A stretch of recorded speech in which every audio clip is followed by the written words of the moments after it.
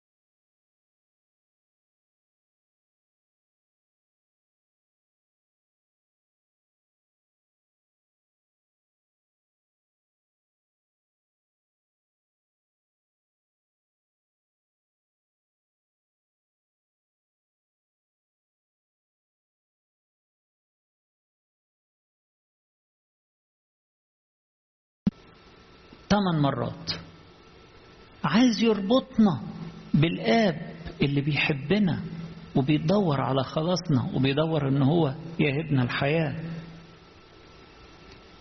لما قالوا له ماذا نفعل حتى نعمل عمل الله، قال لهم عمل الله أن تؤمنوا بالذي أرسله.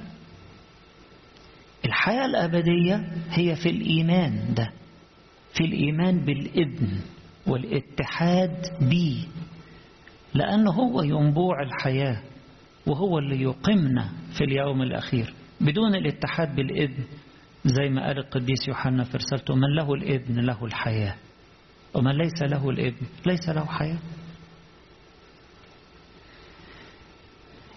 يعني إيه الإيمان بالمسيح؟ إيمان بالمسيح يعني قبول وقدوم لي، أن يقبل إلي يعني يقبل يروح له ويتبعه. أقبل المسيح كمخلص كفادي كرأس ليا كقائد ليا، وأقبل الإيمان بي وأموت وأقوم معاه. دايما الإيمان مربوط بهذا العهد، عهد المعمودية، أدفن وأقوم معاه، ومدام هو حي أنا هحيا بيه. وبعد كده أتبعه يعني إيه؟ يعني أطيع وصيته. إن كنتم تحفظون وصاياه بالحقيقة تكونون تلاميذي. أتبعه يعني أحفظ وصيته وأثبت في الطريق معاه إلى النهاية. دي رحلة الإيمان. الإيمان مش مجرد كلمة أو قانون إيمان احنا حافظينه وبنردده كويس، لا، الإيمان كمان تبعية إلى النهاية، ثبات فيه وتبعية إلى النهاية. في آية جميلة قوي اتقرت علينا في العبرانيين 3 آية 14 بتقول إيه؟ لأننا قد صرنا شركاء المسيح إن تمسكنا ببداية الثقة ثابتة إلى النهاية. بداية الثقة يعني الإيمان. تاني، لأننا قد صرنا شركاء المسيح. في الإنجليزي جاية لطيفة أوي partakers of Christ، زي ما احنا partaking of the communion. partakers of Christ، قد صرنا شركاء المسيح، يعني بقينا ثابتين فيه، بقينا حتة منه وهو فينا وإحنا فيه. بس محتاجة إيه؟ إن تمسكنا ببداية الثقة ثابتة إلى النهاية. لازم نكمل رحلة الإيمان للنهاية ونتبعه إلى النهاية. هذا هو الإيمان اللي احنا بنبني حياتنا عليه. قديس يهوذا في رسالته النهاردة يقول كلام مهم قوي عن هذا الإيمان. يقول ابنوا أنفسكم على إيمانكم الأقدس. ابنوا أنفسكم. في واحد حياته كلها مبنية على المال، أو على أنه يعظم نفسه، أو على شهوات الجسد. بعيد عننا، مش ولاد ربنا دول، لا، ولاد ربنا بنين حياتهم على المسيح. هو سيدهم، هو مخلصهم، هو وصيته دي فوق رأسهم، عايشين ليه يمجدوه، عايشين ليه. هو مات لأجل الجميع كي يعيش الأحياء فيما بعد، لا لأنفسهم بل للذي مات لأجلهم وقام. كورنثوس الثانية 5. عايشين ليه. هو ده الإيمان، بنين حياتهم على إيمانهم الأقدس وعلى تواصل مستمر بالمسيح. تواصل مستمر. عشان كده قديس يهوذا يكمل يقول مصلين في الروح القدس. كل وقت بنصلي باستمرار، والروح القدس رابطنا بالمسيح، بيشكل فينا صورة المسيح، بيذكرنا بكلام المسيح، بيعلمنا ويرشدنا إلى جميع الحق. مصلين في الروح القدس كل حين، ودايما ناميين في محبة ربنا، لأن الروح القدس لما بيشتغل جوانا بيملأ قلبنا بمحبة ربنا. طيب، يبقى ابنوا أنفسكم على إيمانكم الأقدس، مصلين في الروح القدس، احفظوا أنفسكم في محبة الله. بس في حاجة مهمة، أن الخطية اللي في العالم دي خطيرة، عاملة زي المية اللي تطفي النار، تطفي محبة ربنا في القلب. ده تشبيه. في تشبيه تاني بقى خطير بيقوله القديس يهوذا، بيقول ان الخطية دي عاملة زي النار اللي ممكن تمسك في الناس، تخلص عليهم، تبهدلهم، تدمرهم، او على الاقل تشوههم خالص. فنخلي بالنا، احنا بنتعامل مع الناس، بنتعامل بس بنخلي بالنا ان احنا النار تمسك فينا.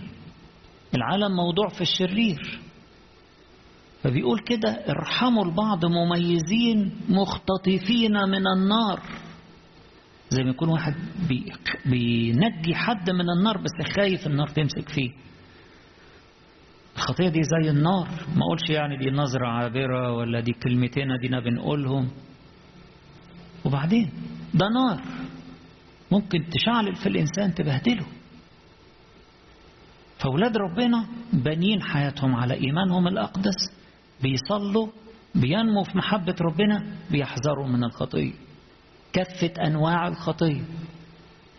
ممكن تاكل كل الخير اللي في حياتنا، تقول لي ده أنا في خير كتير، صليت وبصوم وبقرأ الإنجيل وبقرأ وبسمع عظات وبدرس حاجات حلوة.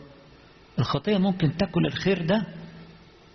واحد محوش كده يعني المحصول بتاعه في مخزن كبير، وتيجي النار تشعلل فيه، خسارة. شوف الخسائر قد ايه أتت على المكان كله باللي فيه النار كده. فالخطية القديس يهوذا النهاردة بيشبهها لنا بالنار اللي نخلي بالنا. الخطية دي ممكن تكون أفكار إدانة، أو أفكار تجديف، أو أفكار حسد، أو أفكار كراهية. نخلي بالنا، الخطية دي زي النار اللي ممكن تأذينا جدا وتأكل الخير اللي في حياتنا. فإحنا المسيح هو حياتنا، هو خبزنا، هو خبز الحياة الموهوب لينا من الله. الله يريد أن يهب الحياة للعالم، وهذه الحياة هي في ابنه في المسيح. هو خبز الحياة اللي احنا بنتناوله ونعيش بيه، هو نور الحياة اللي بينور حياتنا عشان نسير دايما في النور، هو ماء الحياة اللي بيروينا ما يخليناش نعطش لأمور العالم، هو كلمة الحياة اللي بتقوينا وبترشدنا وبتبنينا فيه، هو طريق الحياة اللي احنا بنسير فيه. الإيمان به يثبتنا في الحياة، الإيمان بالمسيح يثبتنا في الحياة. هو خبز الحياة ونور الحياة وماء الحياة، هو طريق الحياة، هو كلمة الحياة. أختم بعبارة لطيفة كنت بقراها من رسائل القديس أغناطيوس الأنطاكي. القديس أغناطيوس ده من الآباء الرسوليين، كان تلميذ يوحنا الحبيب، وكان أسقف أنطاكيا. استشهد بإلقائه للأسود في روما سنة 107 ميلادية، 107. والرسائل اللي كتبها دي معظمها كتبها في أواخر حياته، وبعضها كتبها في رحلته وهو مسافر من أنطاكيا لروما علشان يترمي للوحوش. وكان يحلو لي القديس أغناطيوس ده أنه هو يسمي نفسه الثيوفورس، الحامل لله. ربنا شايلنا كمان وإحنا شايلينه جوانا، هو ثابت فينا وإحنا ثابتين فيه. فكان يكلم الناس يقول لهم أهم حاجة ثبتنا في المسيح، أهم حاجة إن إحنا حاملين المسيح، أهم حاجة إن إحنا مستمتعين بالمسيح لأنه هو الحياة. بيقول إيه القديس أغناطيوس الأنطاكي؟ بيقول لم يكن عند القديس بولس ولا عند سائر الرسل، طبعا هو بيكتب بعد كم سنة من الرسل ومن بولس يعني هو رجل معاصر ليهم، يعني عشان كده اتسمى من الآباء الرسوليين. فلما بيتكلم مش بيتكلم على تأمل قراه في كتاب، لا ده ناس شافها وعاش معاها. لم يكن عند القديس بولس ولا عند سائر الرسل شيء اسمه أخلاقيات مجردة، يعني واحد يبقى كده ديسنت وواحد لطيف وأمين ودقيق ومهذب، مجرد كده أخلاقيات مجردة. بل كل تعاليمهم الأخلاقية، تعاليم الرسل، نابعة من هذه الحقيقة الأساسية. إيه هي؟ أن المسيح فينا، أن المسيح فينا، فإن كان المسيح فيك فاحذر من الخطية، لأنك صرت للمسيح.